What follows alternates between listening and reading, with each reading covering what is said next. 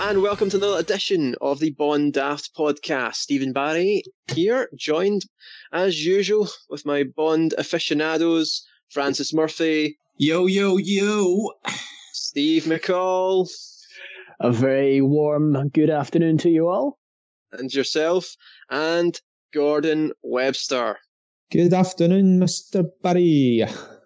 And we are here for the 16th James Bond film, License to Kill. We are going to, as usual, do our preamble talking about the film's sort of main talking points before watching it, and then we'll go and watch the film, come back to discuss in spoilerific detail. I love that. I love it. Before we do that, let's have a very quick catch up on how our week has been since our last podcast. How is the COVID-19 lockdown treating you all? Gordon, let's start with you. Yeah, so I'm now working from home, which can't complain about, enjoying the home comforts. Managed to fit in a couple of movies while I was there in the middle. Man with the Golden Gun, nice to return to. And yeah, I've just been mostly working, to be honest. Listened to quite a lot of music, a couple of bits, the nice Bond soundtracks that the films we've done. And yeah, trying to keep myself sane. I'm trying to be more of a glass half full person these days and just try to embrace this. It was interesting going back to Man with the Golden Gun, and actually, I still really like it, but I think maybe after the recent ones we saw, you can see how over the top some of it is.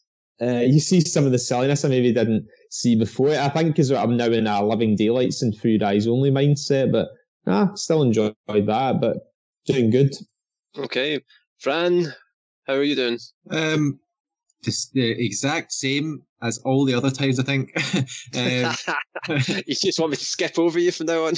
Well, yeah, I mean, it's fine, I guess. Yeah, probably variations of the same pros and cons as everyone else here, I think. Like, it's nice to have some time, really bored, blah, blah, blah. You know, just this kind of same thing, really. Yeah. Steve, how are you doing?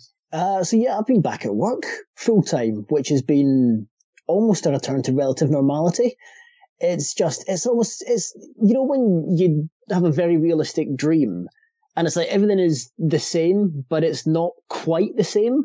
Like things, you recognise places, but they seem completely different. So work, for example, I recognise that I walk into the office and it's my work, but it's completely empty and I'm sat at the other end of the room from everyone else for social distancing reasons. So it's like living in a kind of bizarre, dream-like state of real life at the moment, which is still taking a bit of getting used to. But I suppose at least getting to travel back and forth and go to work and have that little bit of relative normality is probably kind of helping. Not being completely stuck down in the same house is definitely some kind of benefit. But it's been good. Okay. Myself has been fine. I've found ways to enjoy it. I am currently on furlough from my place of employment, so I have been able to use the time editing some podcasts. Still the backlog is there, but I'm hoping to do For Your Eyes Only soon. That'll be ready by Sunday is my deadline. And yeah, I'm doing other things. I'm watching Bond bonus features, catching up.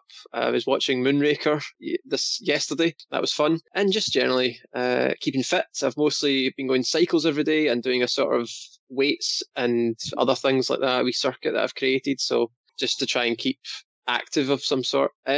So otherwise, that's the check-in. We're all doing fine. We're all relatively sane. Varying degrees, I would say. Yeah, the dream thing got me thinking there. Steve, what you were saying about the reality is actually feeling like a dream. I've not really been dreaming so much recently. I love having a dream. I don't know if you've ever had one where you know people say, oh, you need to, this saying, you pinch yourself to know something's real. I've had dreams where they seem so far-fetched, and in the middle of the dream I've actually pinched myself and thinking wake up, and then I don't wake up and I'm still in the dream, like, but I'm pinching myself. This seems crazy. It's like, you know, Moonraker style plot out of heightened reality dreams. I'm missing those dreams though. I've not been dreaming for some reason. Some of the dreams you've told us about, they just sound mad. Maybe it's for the best. Yes, they have. Some of the dreams I have are absolutely crazy. It's weird. I must have changed my diet or something. It's just somehow, I don't know, it was maybe too much cheese or something like that. All right then, let's bring it back to the mission at hand. License to Kill, the final, sadly, film for Timothy Dalton. His very short stint as Bond, obviously double of what George Lazenby did, but still a very short stint. I think we should have at least got another film out of him, but yeah. I have strong memories of License to Kill. For some reason, when I'm reading into it, it seems a bit mixed, the reaction on the film, so I'm not sure if it was at the time they weren't ready for because this is a bit of a grittier film, even more so than The Living Daylights. But I remember really liking this film. Gordon, you want to give us some sort of insight into some of the main talking points for this film before we watch it? Plots and things like that? Certainly, not so bad. Yeah, I love this film. I'll keep the plot. It is a relatively simple plot anyway, and without being too spoilerific, I'll say Bond quits MI6. Bond pursues a mission of personal vengeance and goes off on his own against orders to pursue a drug baron. And that's really all I can say about it at the moment. And as you said, very gritty. I think this film is pretty much the cat amongst the pigeons of all the Bond films. You could potentially say up to this point, this film and maybe On Her Majesty's Secret Service really stick out as being, let's just say, different. It feels very different, this Bond film, which is funny because it is, again, John Glenn directing and much of the same crew. There's a few other personnel watersheds we can look at. I mean, this was the last one to involve Richard Maybaum as a writer, and I think he actually started, I'm sure it was back in Dr. No, maybe from Russia with Love, I think it was Dr. No. This is the last one he's involved with. I think I'll need to check, I think he collaborated possibly with Michael Wilson. It's also, it's the first one without a score from Mr. Barry. We have Michael Kamen providing the score this time. Oh, cool. Much of the same production staff at a $30 million budget, which I think 32, reportedly, which 32. Similar to View to a Kill, but Living Daylights thing was about 40. But the other thing, now the whole film actually was shot in Latin America, I think mainly Mexico. There was nothing even filmed in England, no Pinewood Studios. They used a studio, I think, somewhere around Mexico City, and a lot of it just on location. This was that a tax thing, wasn't it? I don't know if that was the only reason. And Cubby Broccoli, this was actually... Oh, and I'm completely missing the other big... I was about to say, there's one. This is the last one to involve Cubby Broccoli actually being... having a hands-on, it was scaled down a bit. It was most, by this point, he'd passed a lot of his duties to his stepson, Michael G. Wilson, and his daughter, Barbara, but he was on the set quite a bit, and this is the last film that he actually was, and I think when they were filming in South America, he had some sort of health scare, and I think he might get rushed to hospital, and he kind of kept away during the latter parts of the filming. And there was all kinds of... There's a chase sequence later in the film that you'll notice in the documentary, Steve. There was on some road that was haunted, and there was all kind of weird things happening on the production side. I think the production of this film was interrupted a lot, and there was a lot of problems. And there was also a lot of problems when it came out, in that it wasn't fully marketed properly. It came out in the summer of 89, and it had to compete with one of the Lethal Weapon films. That, in fact, that might not be correct. It came out 89. It came out in the same summer as the original Batman film, Tim Burton's Batman, as well as I think Lethal Weapon 2 and a few other. Right. It was massively competitive summer for the big action films, and I think that kind of lost some revenue from that, because it is seen as one of the it made a fine amount, but it wasn't the same amounts that the Roger Moore era had been making, even some of the Sean Connery films. And the other reason, I think, is because this film is the only James Bond film, at least until this point, that was a 15 because of its gritty, quite violent action. So they lost revenue as well from the fact that they were losing some of that PG audience. It's another way in the sense that you wouldn't think on the face of it that Bond would be a family film in some ways, but it kind of became that, I think, with Roger Moore. It was something that you would go with your family.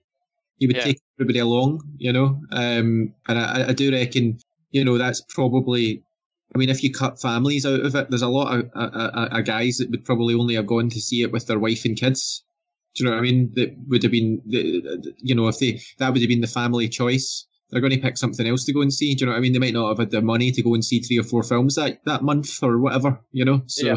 It was originally reportedly going to be an 18, and they actually took out some stuff that would have made. And I'm not quite so sure why there was change in approach. I think Indiana Jones and the Last Crusade was another film that came out that summer that had to compete against. And the other major change was until the very last minute, it was called License Revoked. That was the working title. License Revoked. I don't know what you think, but to me it doesn't have quite the same ring to it. No. But it was... It just sounds like a bureaucratic term. Do you know what I mean? Exactly. Gordon, I don't know if you were going to say that, but the posters, I think some of the early release posters in other countries internationally still had license revoked on the poster, which caused confusion in the marketplace. But also in America, I think that specifically is a term that's used when you lose your driving license. So it kind of had this weird sort of anticlimactic kind of feel to it, which I think might have harmed some of the boss. Yeah. Yeah. I suppose that's a Bond film called like Breach of the Peace or something like that. Like something just Bond Asbo. Yeah, I actually think License to Kill, it's got a much better ring to it, and it's a very suitable title when we see the context of the film. But I've said so many times, I just really love this film, and I think to most people, Daylights is Dalton's best. I'm more of a License to Kill man, and we'll go into the reasons for that Gordon, later on, but I'm so looking forward to this. Yeah. So I just wanted to quickly ask Gordon something, right? So I remember years ago reading about this whole haunted road. I'm kind of curious to know just a wee tiny bit more about that. Like what was that all about again? Yeah. Well, on a big chase sequence later on, there was some stretch of road, and I think it might have been in Mexico, and there was several lorries involved in the chase, and apparently in the middle of the night, they were moving of their own accord. There was 1 or 2 accidents during the chases, which just came out of nowhere. There was claims in the documentary a couple of crew members saw apparitions and ghosts. And the scariest thing ever is there's a photo of the production of an explosion, and the flames in this still photo look like a giant hand. It's on the documentary inside License to Kill, which is on the special edition DVD. I don't know how much of it is really can be taken as it actually happens, but yeah, apparently it was also a stretch of road. It was so dangerous that it wasn't a public road anymore. It was closed off and not really used, but they gave it to the production crew for this film because it looked so good. It was in such a dramatic location. As a super Bond fan, how do you think Bond would deal with a paranormal enemy then?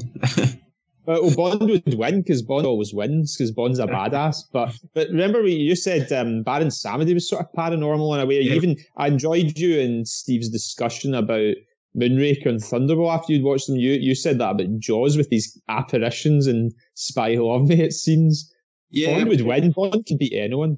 I mean, it's kind of, Steve Barry and myself have discussed a few times the idea of like mixing genres. So like with Star Wars, like say you had an expanded universe Star Wars story that was like a horror story or something like that. Like I always find it fascinating to imagine characters who normally deal with one particular circumstance having to deal with something else. It's quite an interesting idea.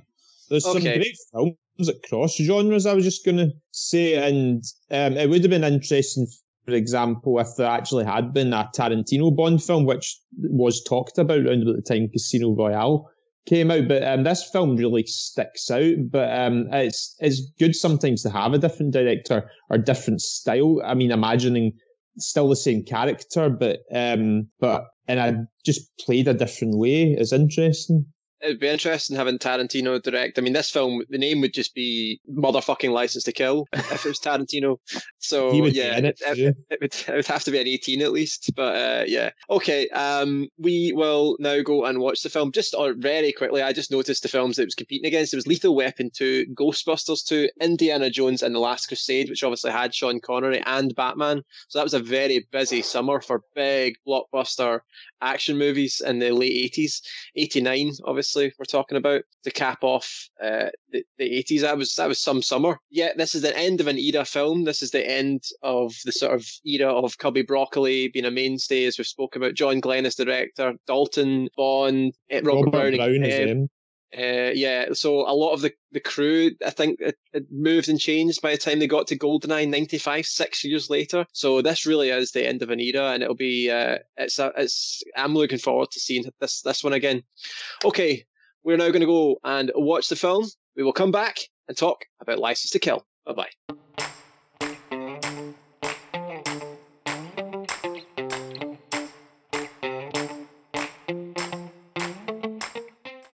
And we are back after having watched License to Kill. What do we think of this one, gents? Gordon, we'll start with you. What was your retake on this film? You did say previously this is one of your favourites. I can tell that's not going to change.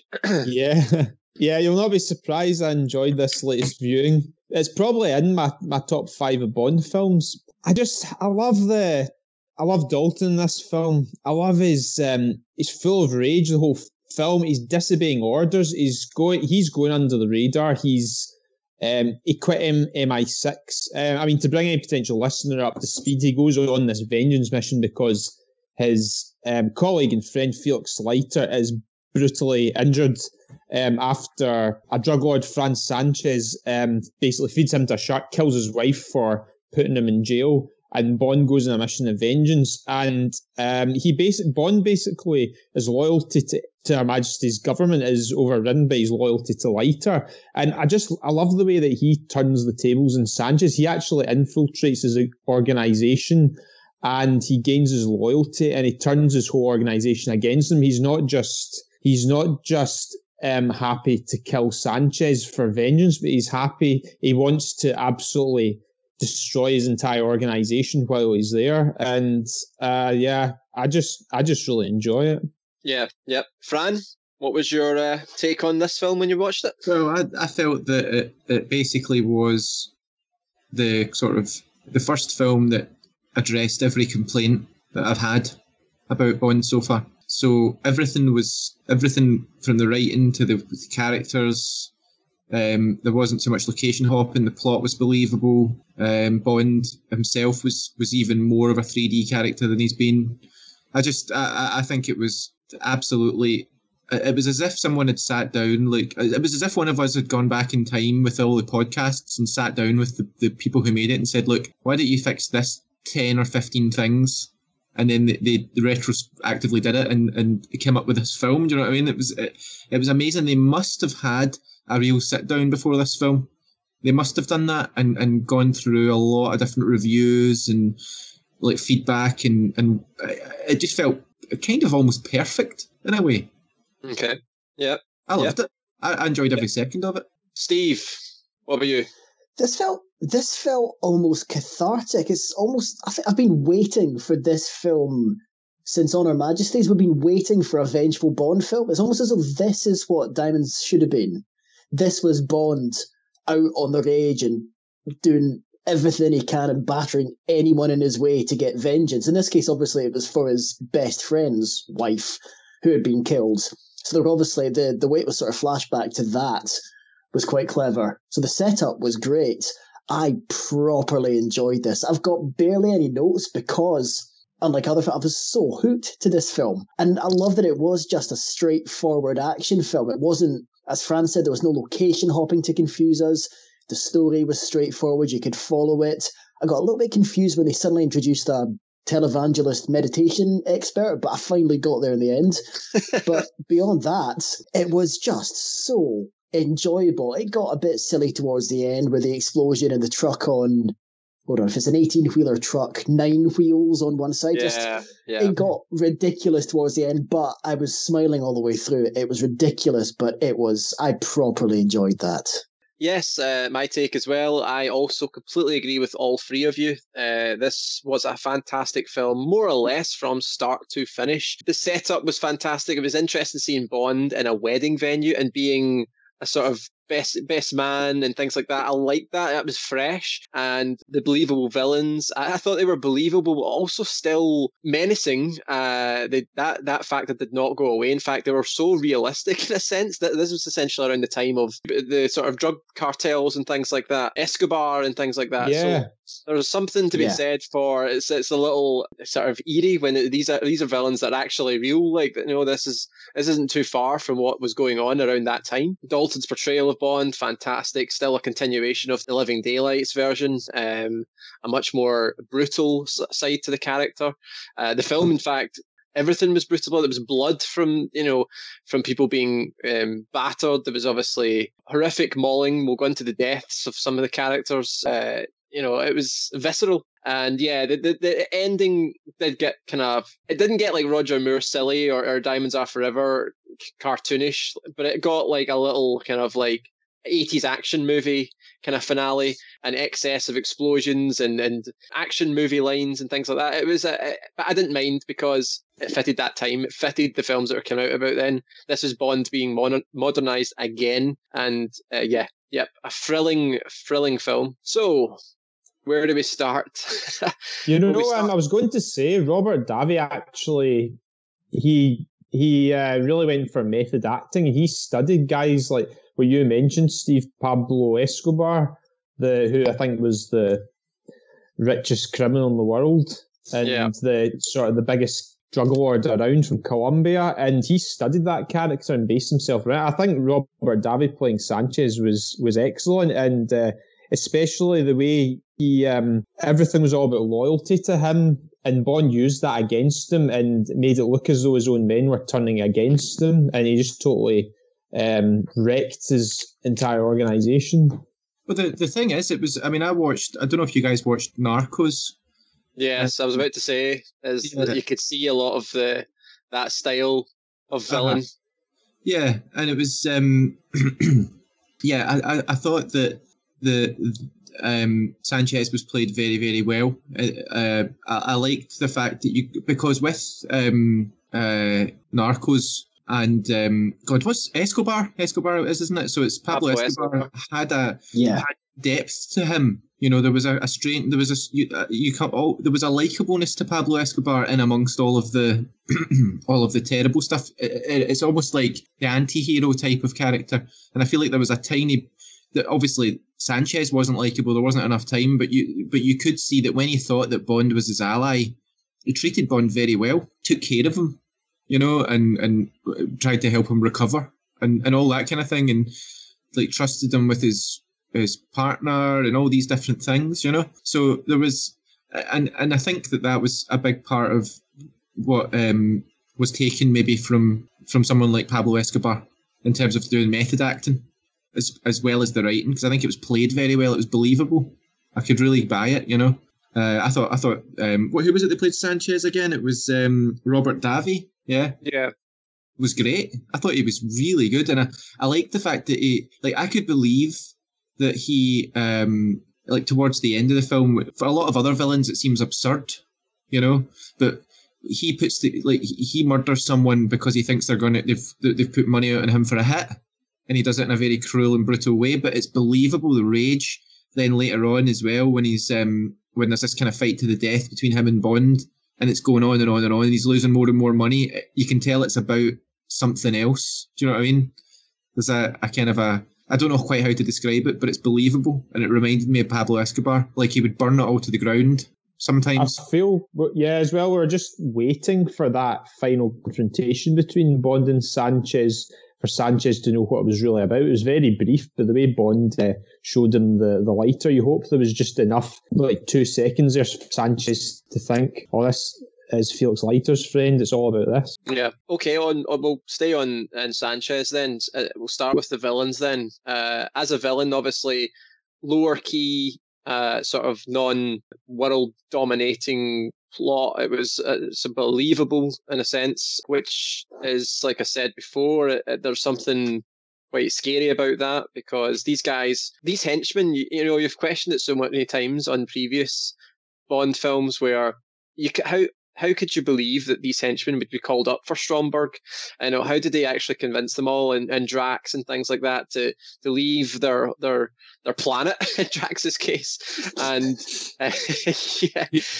but it was all about money with well, not money specifically for Sanchez, but these were obviously just these are thugs brought in. And money was the main motivator, and that's how it was with the cartels and things like that. That's how these guys got power, and that's how they were able to turn, corrupted cops and sort of all the sort of main institutions that would normally be able to suppress them. So you had that young, was it Truman Lodge, the financial advisor, the young guy, right?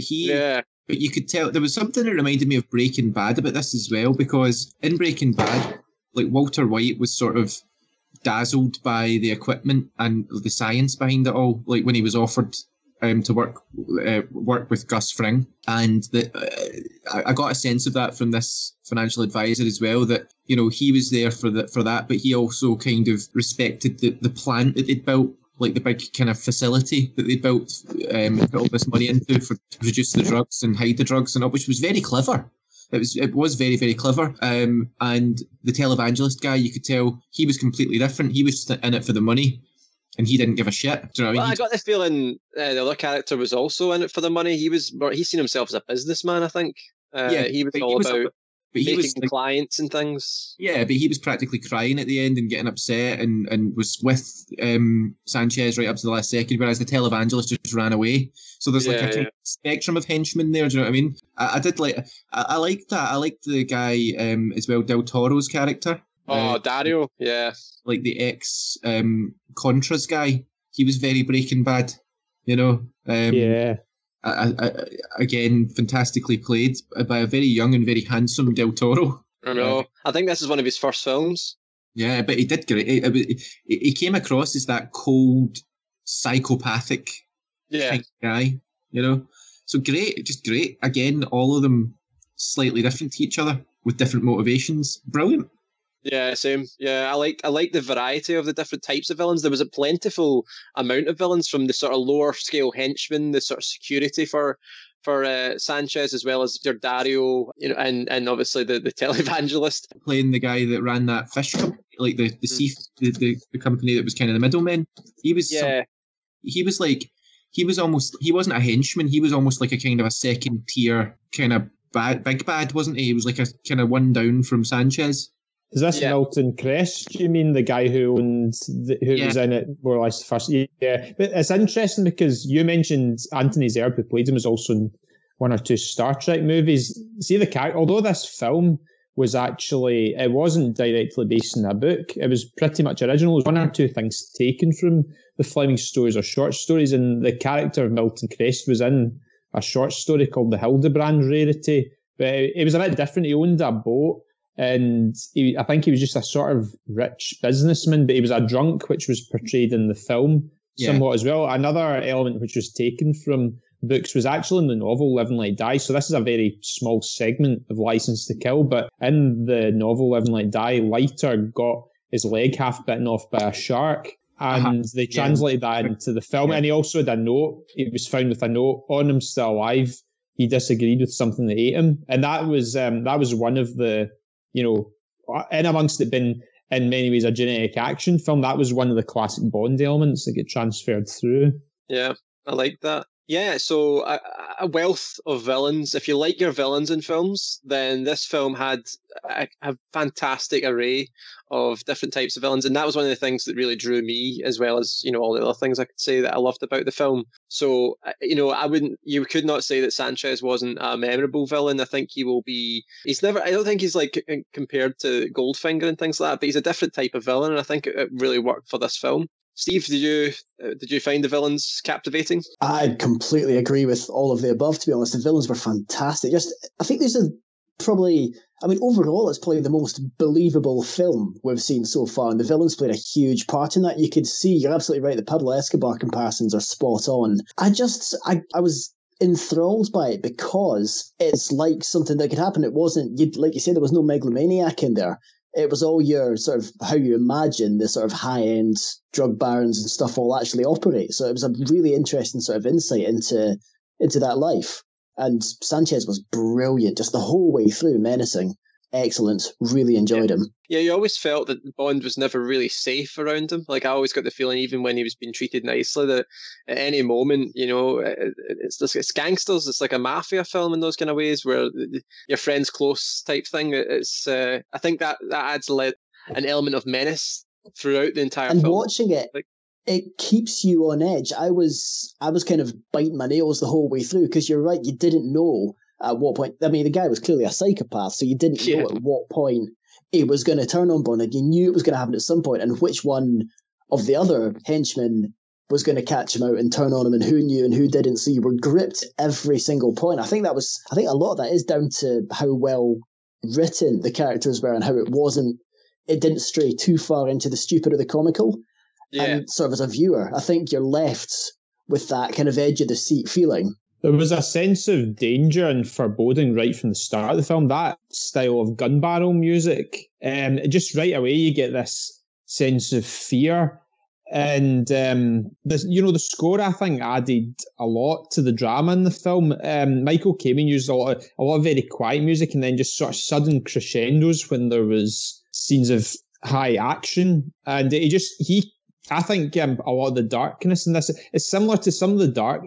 I don't know if you guys seen much of the first one or two Lethal Weapon films, but the darker bits in that, you notice Kamen doing the same sort of thing. So I think the different feel to the film and the darkness of the film, the music's got a lot to do with that. And I like how there's even like Sanchez almost his own little theme as well. There's a wee kind of Latino string sort of sound a couple of times when he appears. There's a lot of small nice touches like that as well. Yeah, I completely agree. The comparisons to the Lethal Weapon films, I can completely see that. The sort of vibe of the film, especially in the first half, I could see that. The action towards the end, it was starting to get more like that sort of Raiders or Terminator or something. But again, it fit the time of the film, 1989. Yeah. But it also fit what was going on, in the sense that, they were just trying to get away with some trucks. Do you know what I mean? Like that was it. Like, that's the reason I like that. I like the fact that the action centered around trucks full of drugs that they were trying to get away.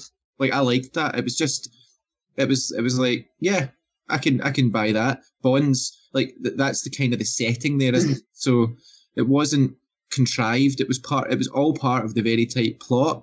It was all leading up to that moment. It was great. And Bond, you could tell as well that when Bond, it led to the trucks because purely Bond kind of almost panicked, didn't he, and set the fire off in the facility. It didn't panic. Yeah. So, but it was understandable that he knew that his game was up, his number was up. Like, the guy was about to reveal who he was. Do you know what I mean? And he just had to create a distraction, and because of that, it led to the trucks. It didn't feel like a contrivance, if that makes sense. It felt like everything just organically led to the next thing. Every single part of the movie, everything felt, except from one single bit. There was only one bit of the film that I felt strayed from that. I can mention it now if you want, or I can save it. We're talking about the line with the fact that she, as an ex-CIA agent, saves him, or they save each other in a sense, and then they have to essentially go straight to it.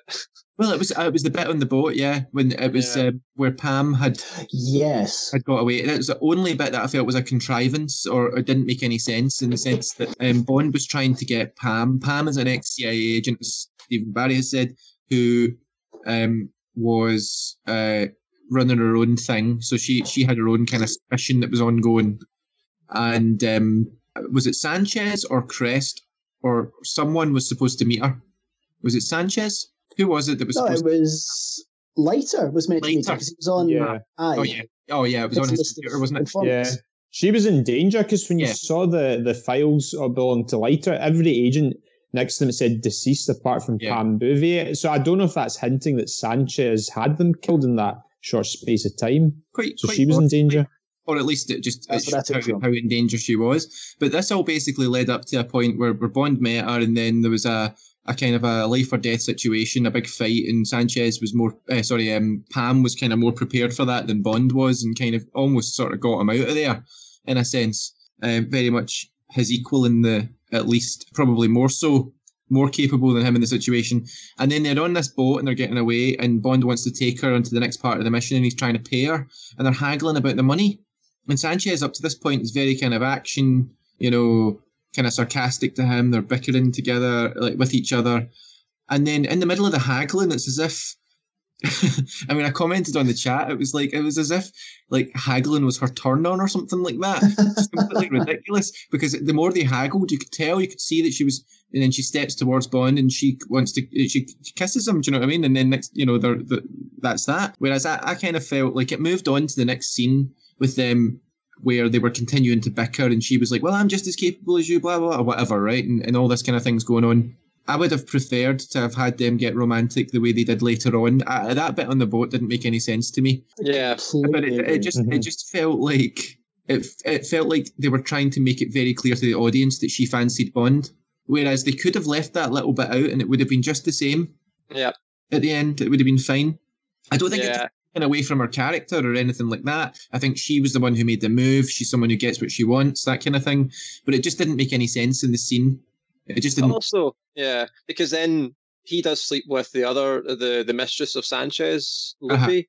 So, I mean, not that anyone probably felt it, but they would probably feel a bit betrayed for her already when that happened. But we know that, it would have probably been fine then. It'd been better actually if they hadn't obviously got together first, for them to then do that, and then for him to make that sort of decision that he does at the end when he sort of, Luffy's kind of made a sort of move on him, but then realizes he wants to go with, which I thought was absolutely. I thought that was one of the great Bond scenes. I really felt sorry for Pam at the end when she got upset and ran away down the stairs. I mean, I thought that was so well. Like, that was a fantastically written scene. It was so. That was good. Yeah, I thought so well done. Like, like an A+ to the writer for that, and director and everybody there for that whole sequence there. And I loved Q's involvement and again, Q's line would have worked even better with Pam, where Q says, don't judge him too harshly. An agent has to do whatever they have to do. If they hadn't been romantic before, it would have made more sense. Do you know what I mean? Q saying, Yeah. But again, Pam kind of almost had to. She didn't sleep with the televangelist, but but there was such a different way. Like with the female agent, they didn't have to seduce. She didn't have to seduce the televangelist. He just led her straight to the bedroom. You know what I mean? There was no like. You could see how easy it would be for a female agent to like get information out of men. Do you know what I mean? They would just lead you right into their lair. It's complete idiots. What was it he kept saying as well? God bless you. Yeah. He kept calling her child, and he was like, no one can disrupt our private meditation. Yeah, that's another very 80s thing. That's a very 80s thing, the televangelist thing. That's like a real kind of humour. I love how they set up a televangelist as a villain as well, because those guys are genuinely bastards. So setting one of those guys up as a Bond villain was actually a nice little touch. Yeah, it's the fact that he's so like, it's like he keeps on saying "God bless you, child" when he's like just takes the money from him and things like that. Yeah, just like an idiot, basically. Yeah. Kind of harmless in a sense. Aye, definitely. It was clever though. So I was going to say it was clever as well how he was kind of used as a front for Sanchez. His money laundering, his TV adverts. It made the plot make sense in a sense. Like the backdrop of the plot, actually, you could see how that again could be realistic in a way. Which again, I like that. The film, it sort of worked on many levels. See, in general, like I feel like I've got a list of the characters in the film in front of me right now. That's what I'm kind of using. I'm going through it just so I remember who everybody is. But I feel like every single character in this entire film was kind of given their moment, basically. Mm-hmm. Like Moneypenny, even Moneypenny's little scene where she's looking like she's not doing her work properly. She's worried about Bond. She's looking for information to see where he is. Do you know what I mean? And she's going against on her rules, I was a bit gutted to see her back behind her desk again, because I thought from the previous film, obviously, last time we saw her, she was in Q Branch behind that desk, hunting down information, and I thought that was a kind of gear change. I thought, right, that's where we're going to see Moneypenny from now on. So to see her back behind that exact same desk in that same office again, I've got to say I was slightly gutted at. Well, I would have preferred it, say, if Moneypenny had maybe gone with Q. Involved though, that's the thing. It was thanks to her calling Q Branch, I think, that Q was able to help Bond. Yeah, It was That's again, true. What she it would did have- was great, yeah. but her placement, I think I would rather have seen her back out somewhere else rather than back behind that desk again.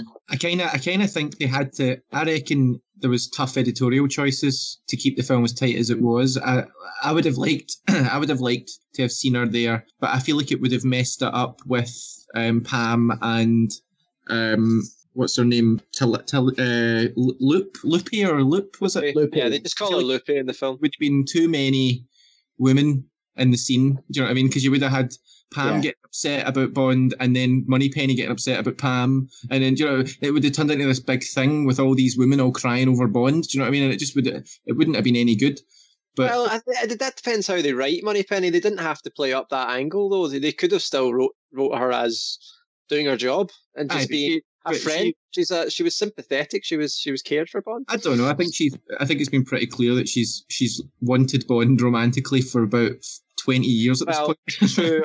I suppose it was less clear in the later Moore films, but from the way they played the scene in Living Daylights, you can see that there was flirting going on, especially on her side, even more so actually. So maybe, I can see your point there if they were to continue that. But I mean, look at the rest of the characters. I mean, M had a very small bit to play, but that was one of the best M scenes we had so far. I thought it was a bit. The believability started to kind of creak for me. That scene, just Bond suddenly having, it was kind of cool in a way, like the rogue agent stuff, but something about it, I don't know, it didn't work for me completely. I don't know if I'm just I'm different from everyone else here, but having him beat up the rest of the agents or whatever in the security just to escape and things seemed a bit much. Well, yeah, but I mean, M's the performance, the character there, M was more like Judi Dench's M. Yeah, the line that you mentioned as well, I did like that.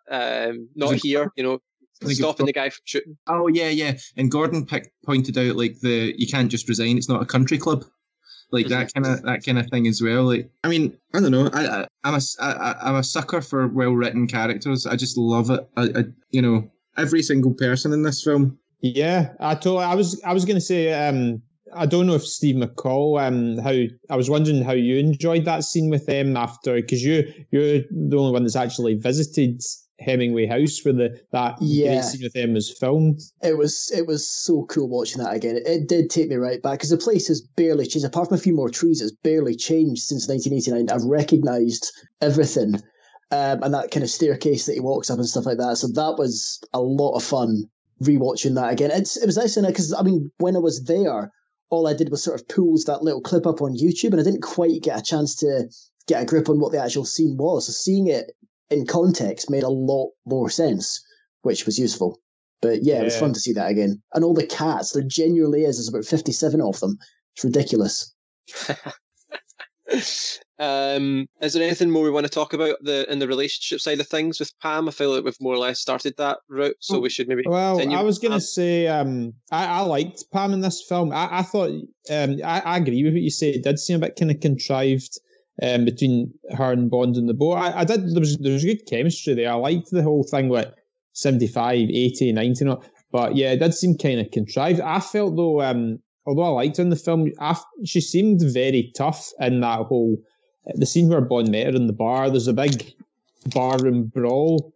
You've got the music, Dirty Love and all that, and then they escape in the boat. And I feel after that scene, she became a bit more childish, getting jealous of Bond, just kind of tagging along in some ways. She really helped him towards the end. You could see her skills obviously as a pilot. She was a kind of freelance pilot. It was revealed there on the film, and she's.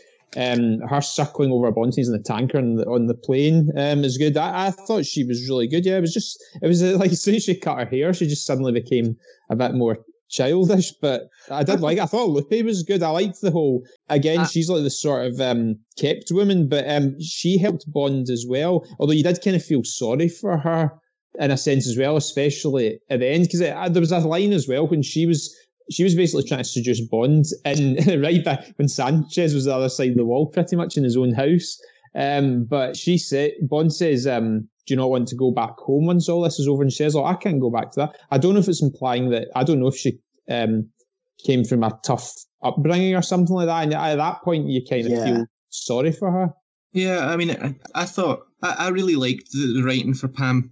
I thought it gave range to the character, because with like all characters have weaknesses. Do you know what I mean? And I feel like with Bond, for example, you see Bond is quite capable of falling in love like he did before, and he got married, and then he got hurt and all that kind of thing, and there's reactions to that. So there's a vulnerability and a weakness for Bond there. I feel like I didn't at any point, apart from the bit on the boat, I didn't feel like it was unrealistic with Pam, and I was kind of pleased when it was revealed that she was running her own mission on the side, because it kind of explained it a little bit.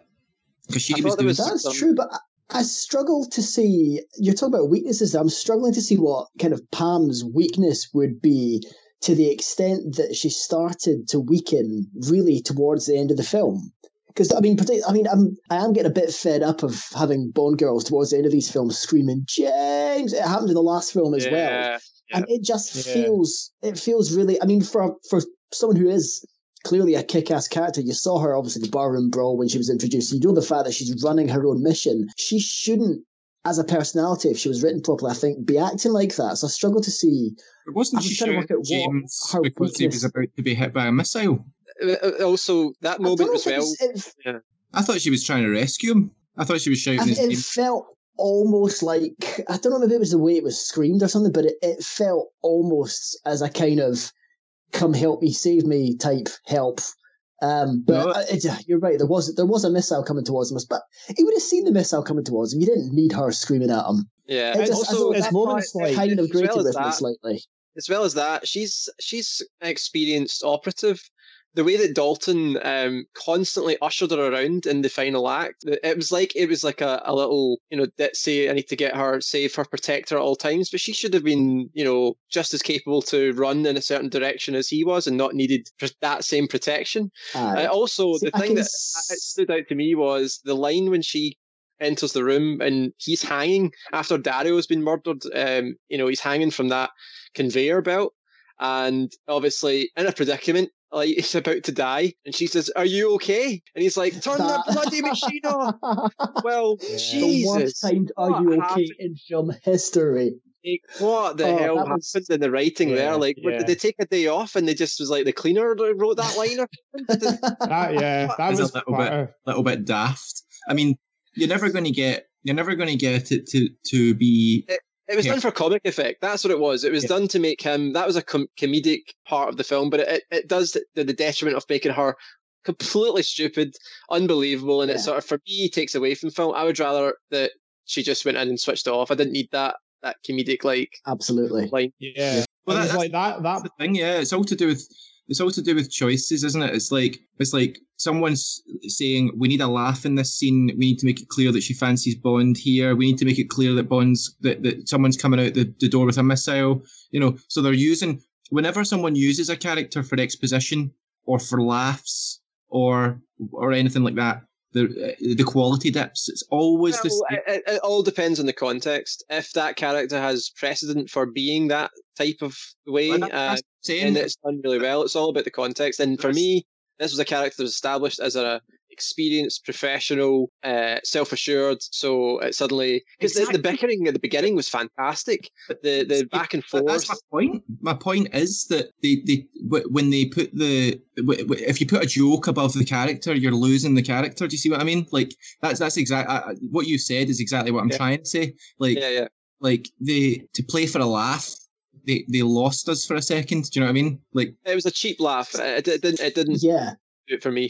Yeah, because I noticed that with the one-liner in the film as well, seemingly, which again was kind of almost brushed past by Dalton. Went in, was it the guy on the forklift truck? And she went, "Oh, what happened?" And he was, "Oh, he hit a dead end or something like that." And it almost felt like he didn't want to say it, and that he just kind of mumbled it and moved past. But it was so obvious that the writers had to squeeze one of those one-liners in, and they tried to squeeze it in there.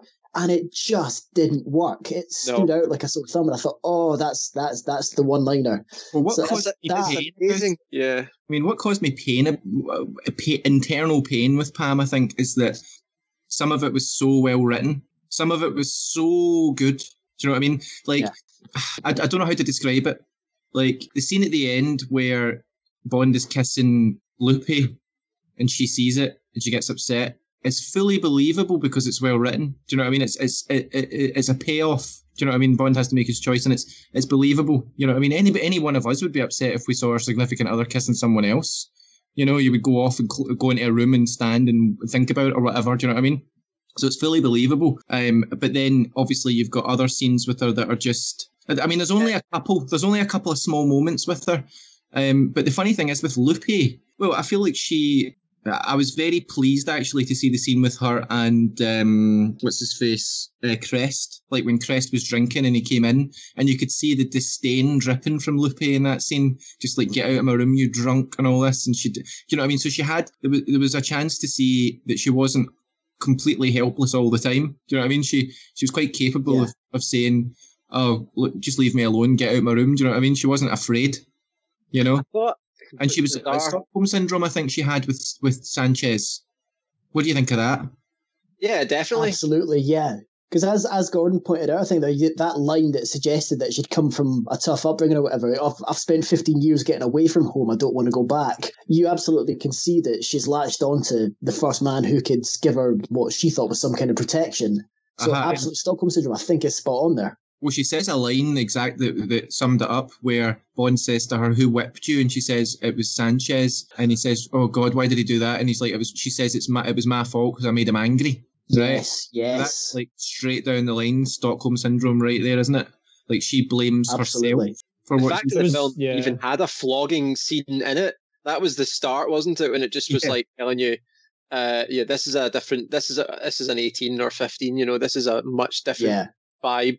I mean, Lupe, I thought was fine. I thought her character was mostly, you know, it was played really well. It was necessary for the plot to show you the villainy, the different types of villainy that Sanchez portrayed, the way he treats her and things like that. He kind of uses her as well. But also, I didn't think that she sleeps with Bond, right? Does she not really think that Sanchez would find out? I mean, I don't know. I suppose it didn't really come into it in the end, but it just seemed baffling that she would even do that, considering the type of guy that Sanchez is, with all these goons walking around the area. I think she thinks at that point that Bond is... It's like McCall said about her going for powerful men, right? So she goes for Sanchez because she needs rescued from her bad background. Yeah, true. She goes for Bond because she needs rescuing from Sanchez. And then as soon as Bond goes for Pam, she's basically takes the president away. Like, you know what I mean? Like, so, but Bond suggests it. Yeah, but I mean, like, she's someone who is basically kind of uses men as a survival tactic in a sense. Like that's what she's doing. She's looking at men as I don't think it's a negative.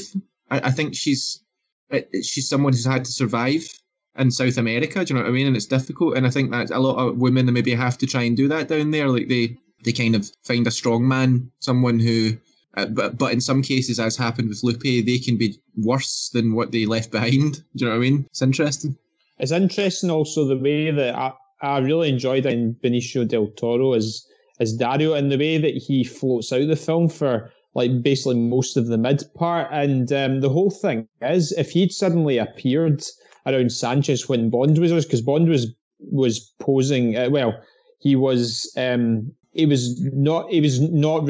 trying to make it not look as though he was a pal of Leiter's and make himself believable to Sanchez. But if Dario had seen him at any minute, he was recognising. So Dario doesn't actually appear. He floats back into the film towards the end at Sanchez's big drug complex, and that you get, there's such tension when he appears. But I thought Dario is just he's one of the nastiest henchmen in the whole Bond season. He's possibly in like the darkest scene I've ever seen in a Bond film. At the very start, you'd imagine it's him. You don't actually see Leiter's wife getting killed, but it's that line when Leiter says, "Where's my wife?" and he says, "Don't worry," he says, "we gave her a nice honeymoon." That's about as dark as Bond gets. We gave her a nice honeymoon.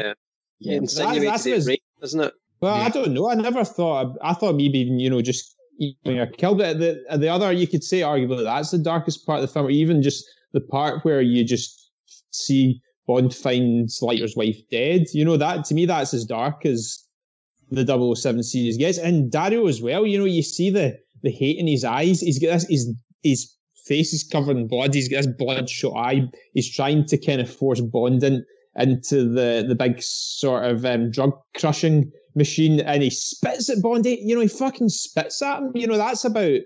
I know. Sorry, I'm not. I'm sounding quite nasty the way I'm saying it, but the hate he has for Bond, he actually has to spit at him. You've never actually seen a Bond henchman do that, and that it's parts like that which probably give it its certificate, as well as there's occasional swearing. It's a real dark film. Well, I mean, that's what I said. Enemies are. I mean, people get their legs bitten off. You get people who literally are exploded inside pressure chamber. You've got that was gruesome. I mean, you've got Dario, the aforementioned Dario, slowly crushed or pulverized from the feet up in in the most horrendous manner. In a mist of coke and blood. It did not. Weirdly enough, I don't think it went overboard with it. I feel like it was right on the line.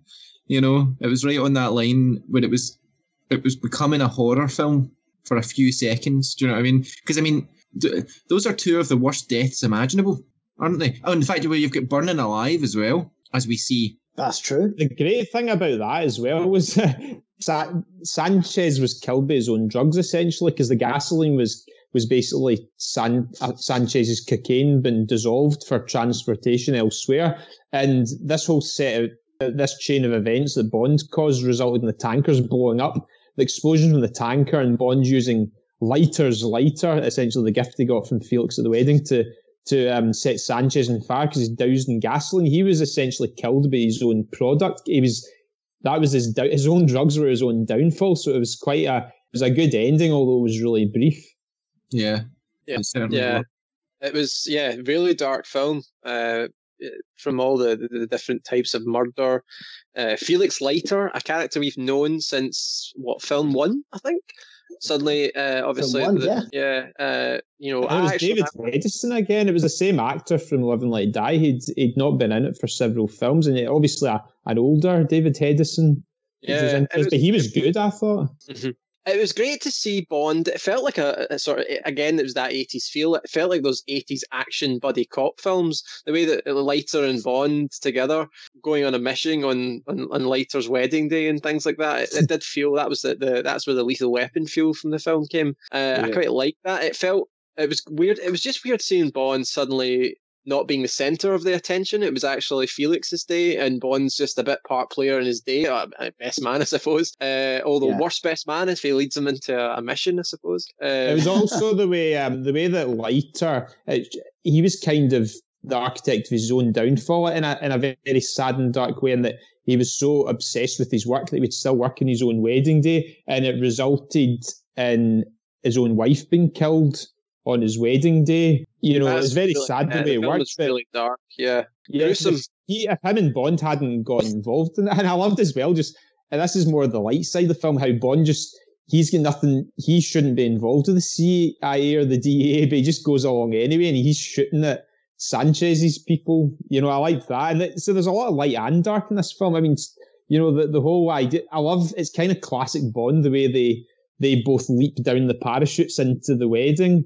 And throughout all this conflict, the two of them are wearing their wedding suits as well. That's one of although it's a different Bond film, that's one of the classic Bond touches getting in there. Mm-hmm. Yep. Yeah. Speaking of classic Bond touches, some gadgets were obviously introduced with the Q scene. I'm disappointed, I must say, that the explosive alarm clock was not used. There's so much potential for that. Yeah. The Dentonite toothpaste was used, though, which was good. I love as well, Q's so protective of his gadgets, because I like the scene in the hotel room. He's meeting Pam and Bond, and he's giving Bond a mini briefing in the hotel room, and Pam messes around with the camera and almost catches one of them with a laser. He's like, stop messing around. You see that with him towards Bond, even in some of the Connery films. He's so protective over his own stuff. That's like his domain. No one can... Well, to be fair, they are incredibly dangerous, I think. Yeah. Yeah, he's saving them as well. And pretty expensive. I think as well, you got to see Q being protective over Bond, or having this kind of care for Bond. I found there was one little scene I found quite. It was almost quite a touching scene from Q, where Pam says something to, like, they're waiting on Bond coming back, and Pam says something like, "Oh, you know, where is he?" And Q's like, "Don't worry, 007 always comes back." So he's like, so, but you can tell that Q's concerned that they're both waiting for him, you know. I love how Bond and Q had to sleep in the same hotel room as well, because Pam takes the huff and Bond says, "Oh, I hope you don't snore, Q." You just wonder what, like, did they go straight to bed, or did kind of rant there in the dark for about half an hour when Bond's trying to get to sleep? I'd love to be a fly in the wall just to see what. I feel like your fan fiction's taking a weird turn. Yeah. Do you not think though? Just you know what Q's like? Would they just switch off straight away, or would they talk about the Q lab? Yeah. Or Q's probably got a gadget you can use that would knock himself into bed. Instant sleep Bond. Called Retinol. Q was absolutely brilliant in this film. I have to say, I think of all of them, this is probably the favourite Q moments. I mean, that scene where you saw kind of undercover almost as a road sweeper with a fake moustache. Yeah. I mean, that properly made me. I don't think it was supposed to be comedic, but that made me laugh. Yeah. And just, I mean, his disappointment when he was told to go home, and then the utter delight when he was then asked to stay on and do something else. That, oh yes, at once, whatever. Yeah. He was absolutely brilliant in this film. Yeah, absolutely really lightened it up. Yeah. Really enjoyed it. I think that was, he brought some of the levity that where the film might have got a little too dark for some. There was a kind of classic one feel that he brought back. So there was that balance overall, which I absolutely see that. Like there was a scene where Q was driving Bond in the car somewhere and Bond got out, but they'd been followed or something like that. And I was thinking, oh shit, is Q going to get it here? Do you know what I mean? Like, you know he doesn't, but like at the time I could imagine, like, because he's such a lovable, almost grandfatherly like character at this point, the thought of something happening to Q is just unthinkable, isn't it? It's more devastating than the thought of something happening to Bond. In a sense, he kind of did the same thing in Octopus. He acted as a field agent and he happily put himself in harm's way. If you think of that scene with VJ and Octopus getting killed on the shore. Another similarity, I don't know, so Bond actually quit MI6 in this film. Can you guys remember there was one other previous film where he quit MI6, or he tried to quit MI6? Well, the one that Moneypenny ended up pretending that she had put through information. Aye. Just a 2-week holiday. It's not. That's I'm trying. It's a Roger Moore film. Service, yeah, that's right. Yeah, yep. So it's interesting that, but I love the way that Bond. One of the real strengths of the film is the way Bond, because he did this at least once in the novels. He was prepared to disobey orders. It's kind of like, I don't know how much you've seen 24 and, you know, Kiefer Sutherland as Jack Bauer, but he's relentless. Like every single series, he is going against orders, and it's for the greater good. And I think Bond's doing that as well. He sees the greater good, but his judgment's a bit clouded because it was his friend's wife that was killed. But I loved, it's good just for that, you know, the whole change-up thing, to see Bond, rather than being on following orders, him doing his own mission. And it's the whole way that he uses Sanchez's own money, because he gets all those millions of pounds of notes in that plane of drug money, and he uses that to fund his mission, and he uses Sanchez's own money to bring Sanchez down. It's just, it's so cleverly done. And Bond, and it's like one man, or he gets Pam involved, so it's like two against, as she puts, an entire army. It's, I just love the way it's done. Yeah, it gives you that feeling of Bond really is on his own this time. He doesn't have the support of MI6, which, yeah, I quite like that. 2 secs, guys. My phone says it's got 15% battery, so I'm worried it's going to cut out. Cut out completely. See, I don't know if you remember the bit in the boat when Bond first sees Loopy. This is where Dalton's potentially his darkest, or Bond's his darkest in the entire series. He puts a knife up to her neck, and you just see the burning rage in his eyes, because he wants to find Sanchez. His emotions are raw from finding Dela's body, and the fact that Starkey was just killed as well. I see the rage in his eyes. He immediately goes out onto the deck of the boat and he says, "Compliments of Sharky," and he puts the harpoon through the guy, dives in the water. Just the burning rage in his eyes. When he walks into Loopy's room, the music, it's like One by Metallica. It's this weird kind of Latino sort of guitar line, but then he notices that she's been whipped as well, and I don't know. Remember you saw Sanchez at the start of the film whipping her? I've heard people say he uses the tail of his iguana. It was hard to see. I think he might have, but it's kind of a weird concept. I don't think the iguana would survive that. I know. Do their tails not? No, they're an iguana. It's their camouflage that's their main sort of feature, isn't it? Or is there something about do their tails not grow or something? If they, I don't know. I'm not sure. I'm intrigued now to go back and see if it was, because he did pick up something weird to whip her with, and I thought it was like a vine or something like that. But if it was an iguana, that adds an extra layer of sort of, if you add animal cruelty into a villain, you know you're getting badass. You're getting a proper bastard. So that would have been interesting if that was. Yeah, I don't know. No, I don't think it could have been, but I think it's just one of these sort of rumours that goes around. Yeah. Okay. Yeah. Just a few other things then to tick off before we get to the rating. There was a couple of fantastic shots in this film that I just liked from a cinematography point of view, because I think that kind of was a bit more understated because there was so much going on, action and things like that. But there was scenes with like the aquarium. It was a panning shot that I really liked. The underwater sequences reminded me of Thunderball, naturally, which again I quite liked. There was kind of maybe it was an homage to that you can maybe. I don't know if you guys like some of the stuff there. Yeah, well, I thought there was a scene, the scene with the big kind of the televangelist's place, the big plant blowing up, just looked incredible. I mean, that was, and it looked like it was a full scale sized place that was exploding. I mean, it looked incredible. It was the shots of those people all running away, trying to get away from it, and how far away it was, and how massive it was, and all these explosions was just insane. There was a lot of nice shots of like when Loopy went in the speedboat and was trying to get away from the island and stuff. Like you could see like the speedboat going off towards the city. You know, just nice kind of. There was and at the Hemingway house as well. That was nice. Yeah, location shots and landscape shots I think were really well done in this. Particularly, it was a very scenic film, which is what you kind of need for South America. But it looked fantastic. I absolutely agree on that. And what was cool was that they were using. They didn't have to go all over the world to get great shots. Like they managed to get great shots out of the places that suited the story. You know. Yeah. Which worked for me. Yeah. Keep a lot of things low key in the film, but. Like you said, the plot's kind of simple but effective but believable. And the cinematography, you can't argue with that. It's great, and it's a very colourful film. Literally, very colourful. Yeah.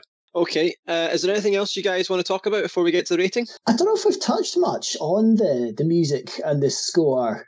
And I felt, I mean, from the very start of the pre-title sequence and the score, the music that was used throughout that, instantly felt very different, and I'm not sure.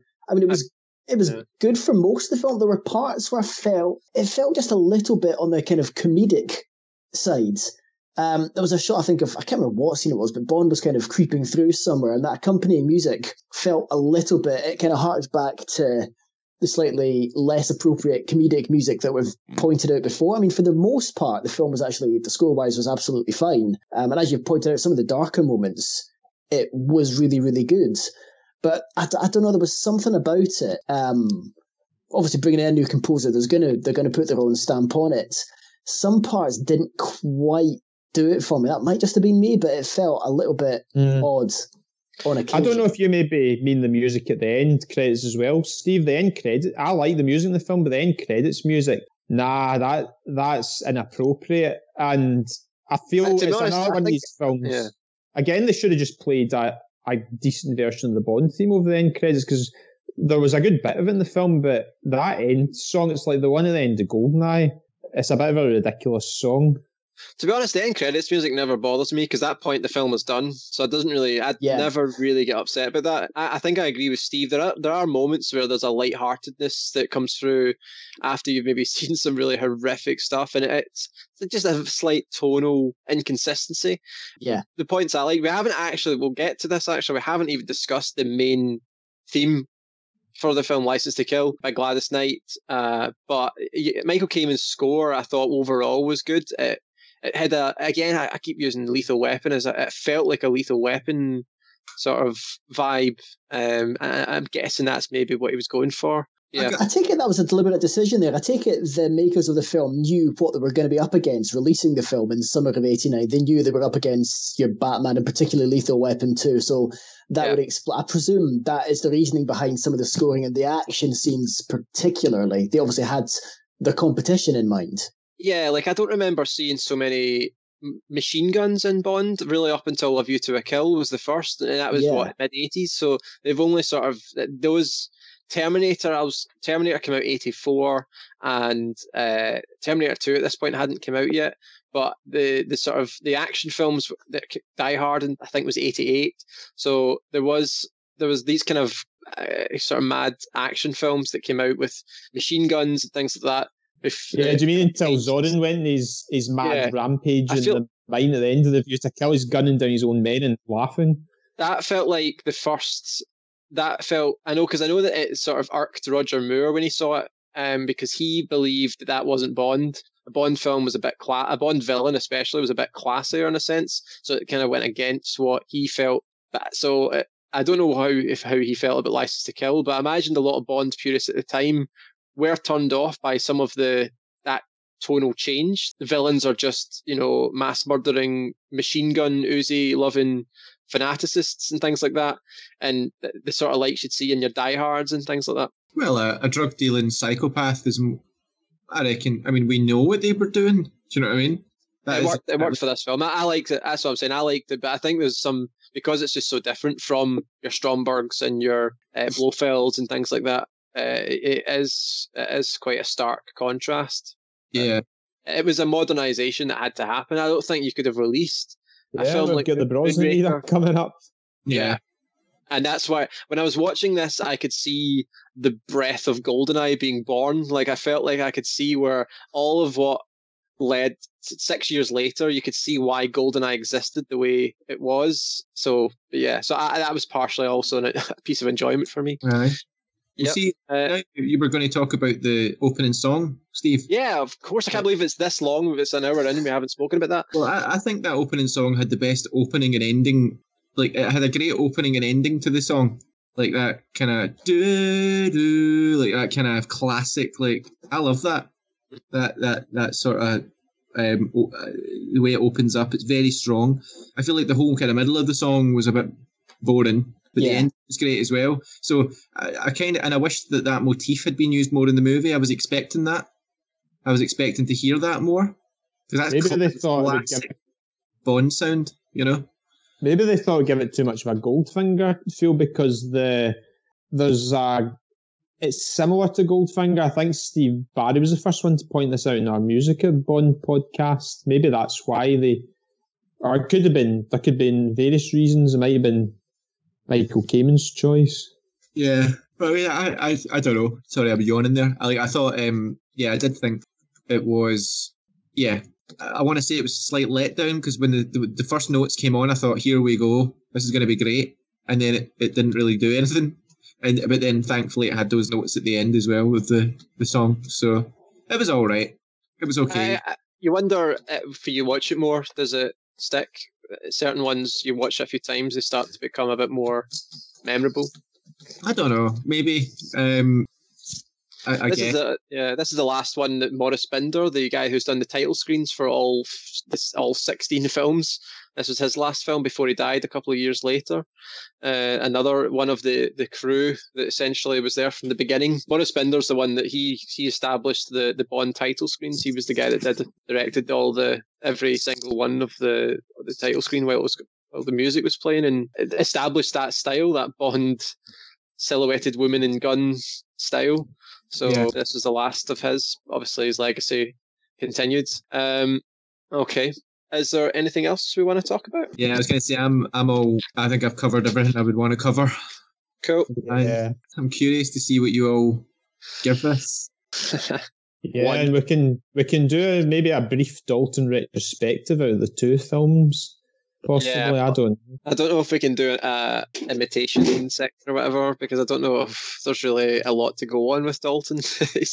One thing I would say is you could pick out his Welsh accent. Well, look at Daylights as well as a few times. His North Wales Colne If I'm honest, I didn't pick it up. I honestly, before Fran texted in the WhatsApp group how much similar he sounded to Sean Bean, I had thought that during The Living Daylights. I thought, I'm just hearing Sean Bean's voice. I'm just hearing 006. Just kind of weird. It's actually Trevelyan that we're watching. Yeah. Yeah, this is the prequel to GoldenEye, and then Dalton's Bond was reassigned to the Trevelyan identity, like after his terrible going off the rails, and then he went even further off the rails, and became like part of Janice and all that. But, I can't believe that film is next. That's insane. What is it? Sunday or tomorrow? What day is it? Sunday? No, it's a week. Well, are we? Well, I don't know. I don't know how. I don't know. Yeah, I don't know how we'll talk about it in a bit, but yeah, I don't know how we'll do that as part of the podcasts. I'm not sure. Are you talking about Pierce's live commentary thing? I think what happens is with that is people sending questions beforehand, and while you're watching the film live on YouTube or Amazon or whatever, he does a commentary and he answers the questions. So it's not like you can talk to him live, but it should be, even if you guys aren't doing it, I might just watch it anyway, and then I could always rewatch the film, but that should be quite interesting. Gordon, I have to say, I love the fact that you're, like, the way you talk about the Bond actors, it's like they're your mates that you know down the pub. Aye. Like, Piercy, yeah, you know, and... I don't know, yeah. Timmy D. Big Rog. Timmy D. Big Tam and Timmy D. Play pool with them down the pub or something like that. Yeah. I wish. There was a woman from my work who was in a restaurant in Edinburgh last year, was right next to Brosnan. And yeah, I mean, that's, you don't feel there's really any chance of ever meeting these guys. It's obviously Roger's now passed, and then, Sean Connery's he's been in the Bahamas for decades, and it'd be great. It would be great to meet any of them. It's got to happen, one of them, surely. Quick trivia before we start the rating, Gordon. Did you know that Pedro Armendariz Jr. was in this film? He is the... Yes. Yeah. The son of, in From Russia with Love, Karen Bays, the actor that played Karen Bays, the guy that he died during the filming. He was diagnosed with cancer during the filming. Yeah. And obviously they rushed his scenes to get them finished for him. But his son was in this film. He played President Hector Lopez, the president of Eastmouth. What I noticed about that was it showed just how powerful Sanchez was. First, there's lines alluding to the fact that he controls the police. In most of these South American countries, no one can touch him. But the president of this, I think it's this pretend country, where this pretend city is, Mississippi is, he comes into the office and Sanchez is telling him what to do, and he's the damn president. It just shows how powerful he is. He seems scared of Sanchez. It's not unheard of at all. Yeah, that's Pablo Escobar right there. Right, okay, I think we are good to move on to the rating then. Steve, you want to go first with this one? Yeah, I will actually. And this is going to be an exceptionally high one. This for me is a very high 4.5, almost verging on a 5. But I'm going to stick with 4.5.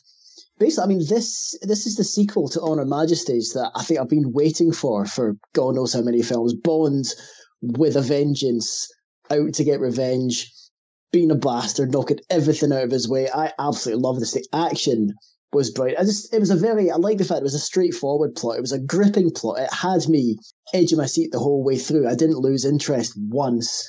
The characters, as we've talked about, have some proper depth. You had a backstory for pretty much everyone. The villains in particular, very believable. Sanchez was excellent. I really, really enjoyed his performance as a villain. I mean, the action, particularly towards the end, it got ridiculous. The tanker on one side, all of the explosions. But I think you have to keep in mind it was the 80s, end of the 80s. It was the era of 80s action films. They kind of had to kind of keep up with the times. The end, that last scene with Bond and Sanchez, where he just shows Sanchez the lighter for that couple of seconds before setting him alight, and you see the relief on Bond's face afterwards. He almost breaks down in tears as he's going, "Oh my God, I've done it. That's it." That scene was I was fist pumping the air. That was brilliant. The only minor downsides to me are Pam's character, particularly towards the end, I think weakened unnecessarily. She was such a strong character. I don't think, particularly the scene on the boat as well, I should probably add the haggling scene that we've been talking about, was just unnecessary. Again, as I find myself frequently saying, it's not down to the actress, it's down to the writing. And there were a few minor musical points I kind of disagreed with, but overall, this for me is an incredibly strong 4.5 out of 5. Okay. Fran, what was your thoughts on this film? Well, I think I'm going to have to go for the 5 for it, because a 5-star film is not an indication that the film is perfect. I think it's an indication that it's about as close to that as they could conceivably have gotten at the time. And I feel like, I have similar reservations to Steve and what he said there. I think I'd picked out a couple, like we kind of picked out some similar moments with characterization. I think Steve and Barry, you mentioned something about humour with Pam's character as well. So there was a few points where it wasn't, but it was so far ahead of anything we've seen already. And I'm not sure how many of them have I given a 5 to so far, because I know that I gave Honor Majesties a 5. I think that's the only one. Yeah, and Honor Majesties had similarly sort of believable writing. It had that counterpart for Bond, which was better than this film actually in a lot of ways. It was better written, but I do feel like it got about as far as it could possibly get in terms of addressing a lot of the things that I personally found to be quite irritating about Bond films so far. I'm trying to think. There was something else I was going to say. I don't know. I can't remember, to be honest. But yeah, I've probably covered it. Was it an issue with the film? You mean, or no? I think it's probably something I've covered in the just as we've discussed it through the podcast anyway. But yeah, overall, I'd say I'd give it a 5-star. I know what it was. I know what I was going to say. It went out of my head. It was the link between this and Honor Majesties, like Steve McCullough said. I reckon, see if you rejigged the plot slightly and you picked let's say that you took out the Felix Leiter and his wife bit, right? And you picked this up straight from Honor Majesties, and Bond was out for revenge because of his wife's death. Yeah? And then he meets Pam and he's not ready to fall for someone new yet, and she's frustrated and she wants him. And then he does it for the mission with Lupe. And then you have the ending with Pam. All of that would have flowed so perfectly together as 2 films. It would have been absolutely incredible, actually, if you'd had this slightly rejigged as the sequel to Honor Majesties, because yep. And I have to say that Dalton must have watched Honor Majesties before this. He must have done. He had to have done as part of his preparation. But well, anyway, he certainly studied the books, because he really studied the original character from the books, and when you think about it, that book was very similar to the film. Yeah, I thought it was basically outstanding. Couple of small moments, but yeah, 5 stars. Excellent.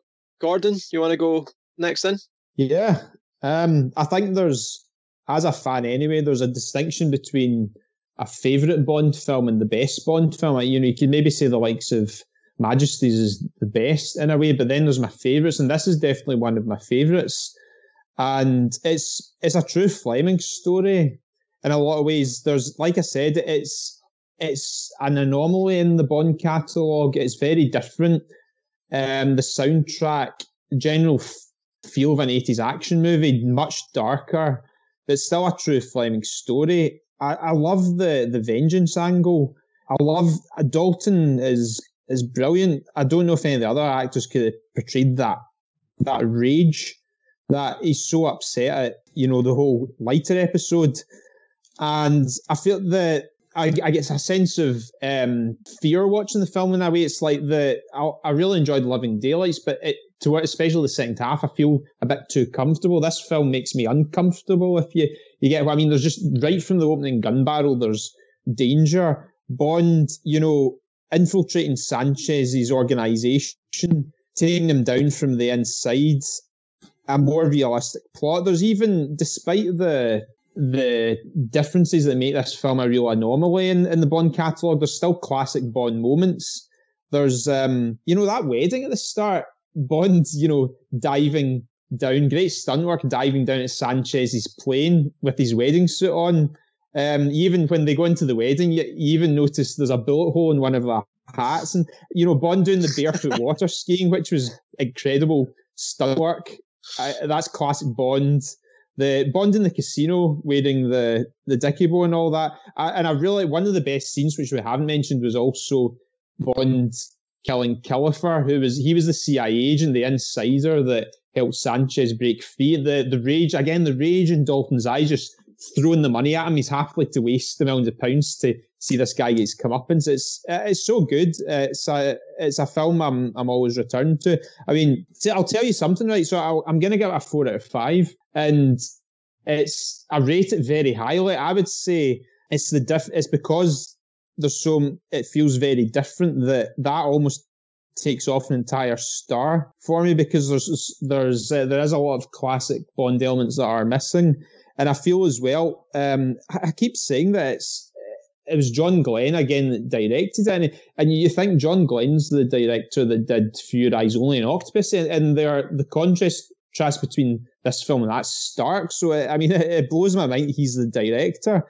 And and this is another thing that really, really irritates me. Right at the end, Leiter's life has been turned upside down. His wife's been killed.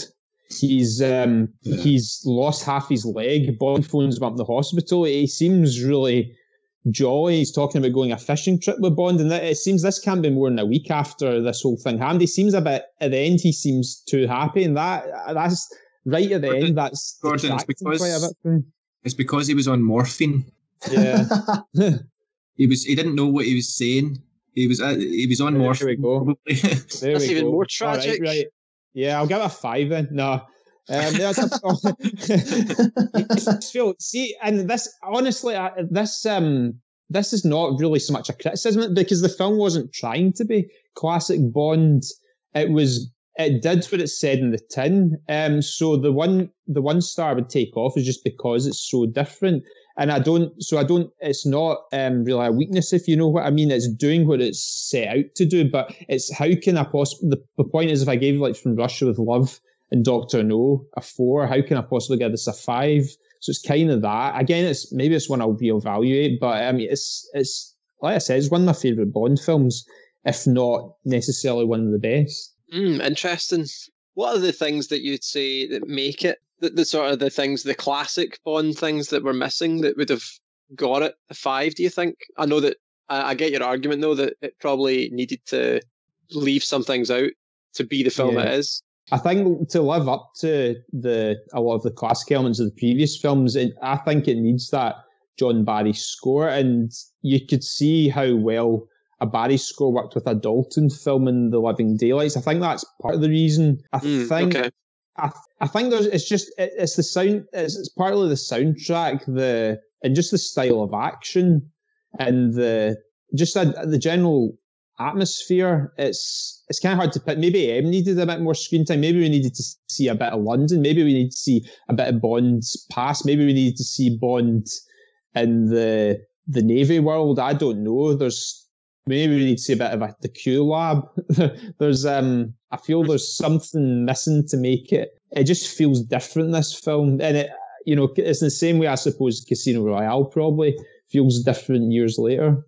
Yeah, it's interesting hearing, because from yourself, Gordon, we hear a Bond fan, whereas the rest of us are watching the films as, like, we like Bond, but we're not, like, super fans or anything like that. But I feel very much the same about, there's things, all of us probably are fans of things that have changed with the times, and like a casual audience would probably be more receptive to that than maybe we are, like with Star Trek, Star Wars, like your various Doctor Who, like your various franchises. There are people who watch it from the sidelines and kind of dip in and out, who are far more positive about big changes, like to those franchises, whereas your fans, you get used to the routine of it and the way, like the canon of it and the way things are, So it's interesting to be on the other side of that, because I'm not usually on there. I'm usually on I'm usually on where Gordon is with all the other franchises. I'm like, why are they changing this? Why are they doing that? But as a casual audience member, like, I can appreciate the changes, I think it helps. I'm a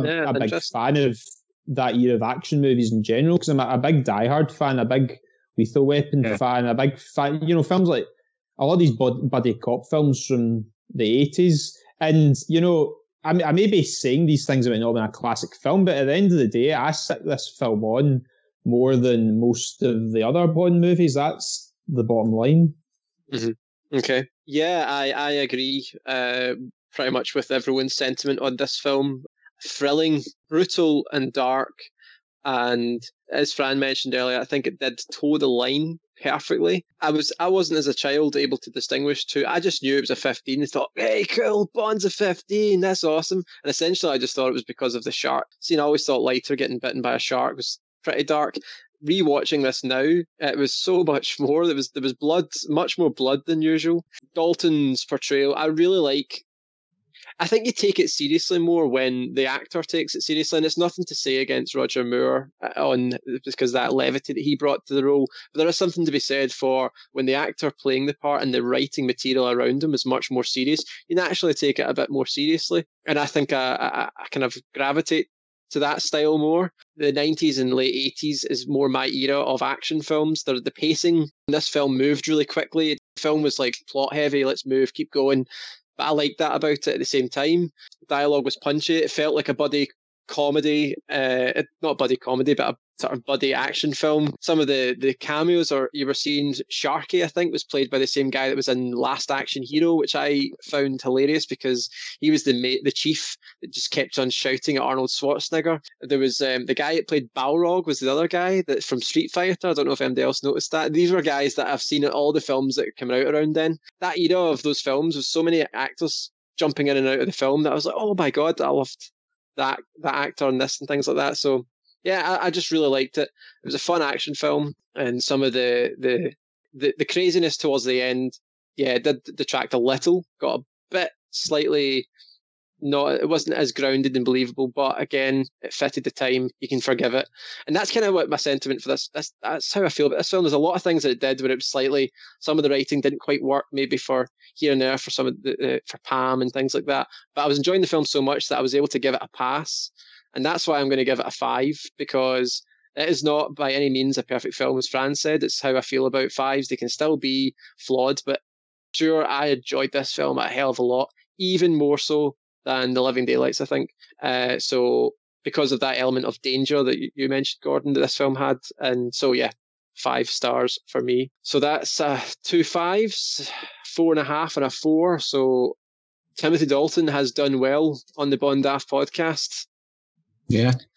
His era is way too short. He needed at least another film or two, I would say. It's a shame that he never got that third Bond film, I think, to really cement the legacy. Absolutely. At least a trilogy of films would have been fantastic to see. I'd been interested to see what they would have done. Would they have continued even darker? Would the next film have been essentially an 18 and... who knows? It would have been really fascinating. GoldenEye is up next, though, which is exciting. I'm looking forward to that. So yeah, it's good to hear as well. Sorry, man, I was just going to praise you guys because it's good to hear some open-minded views on Timothy Dalton. I mean, you guys are just kind of bang on everything you've said about both films, and just some great points that a lot of people. I wouldn't say he's necessarily disliked, but he's kind of overlooked and ignored a lot of the time as Bond. And I think when you've only got 2 films, that's natural, because you've got the output of Roger Moore, 7 films, Sean Connery, 6 plus the unofficial one, 7 films, and then the next guy was 2. I mean, him and Lazenby there's less to look at, but with Dalton having that second film, both of them they were really well. I mean, this film came out at the time, I think it mostly got positive reviews. The only people that just didn't take to it were the people that found that it lost that classic Bondness and the dark tone was off-putting. But I think it's when it's aged better because, well, films have went crazier since then. That this is kind of nothing in comparison to the sort of types of films you can see being released in the last 10 years or so. Yeah. Yeah, so the Dalton here are very highly rated in the Bond Daft podcast, like you said. Great stuff. Well, I think I would have loved to have seen a Dalton GoldenEye. Oh, yeah. You know what I mean? I think it would have been really interesting to see that. I almost feel like Dalton would have been would possibly maybe even have been better for GoldenEye. It depends, because Brosnan, there's one-liners in GoldenEye. There's certain lines that he pulls off so well that Dalton really, really does not do well. Well, I'm not saying GoldenEye would have been different. The next film would have been different if Dalton was in it. You know what I mean? I think it may be that I'm not sure what to expect with viewing GoldenEye after watching this. Whether I'm going to like GoldenEye more or less because of this. Do you know what I mean? Because of having seen such a good film that has that kind of serious note. I was going to say I'm having the same thought. I've been, because GoldenEye is kind of the one Bond film of them all that I'm actually relatively familiar with. It's the one I've been looking forward to most. And now I've watched this immediately before it. I've gone, oh shit! I don't know if I'm gonna, because I expected GoldenEye kind of to be my pinnacle, to kind of what I'd base everything around. But this, I think it's going to be. I have to kind of see them both side by side, but I think it is going to be such a shaker, because you're right. GoldenEye is a much lighter, compared to this anyway, a much lighter film.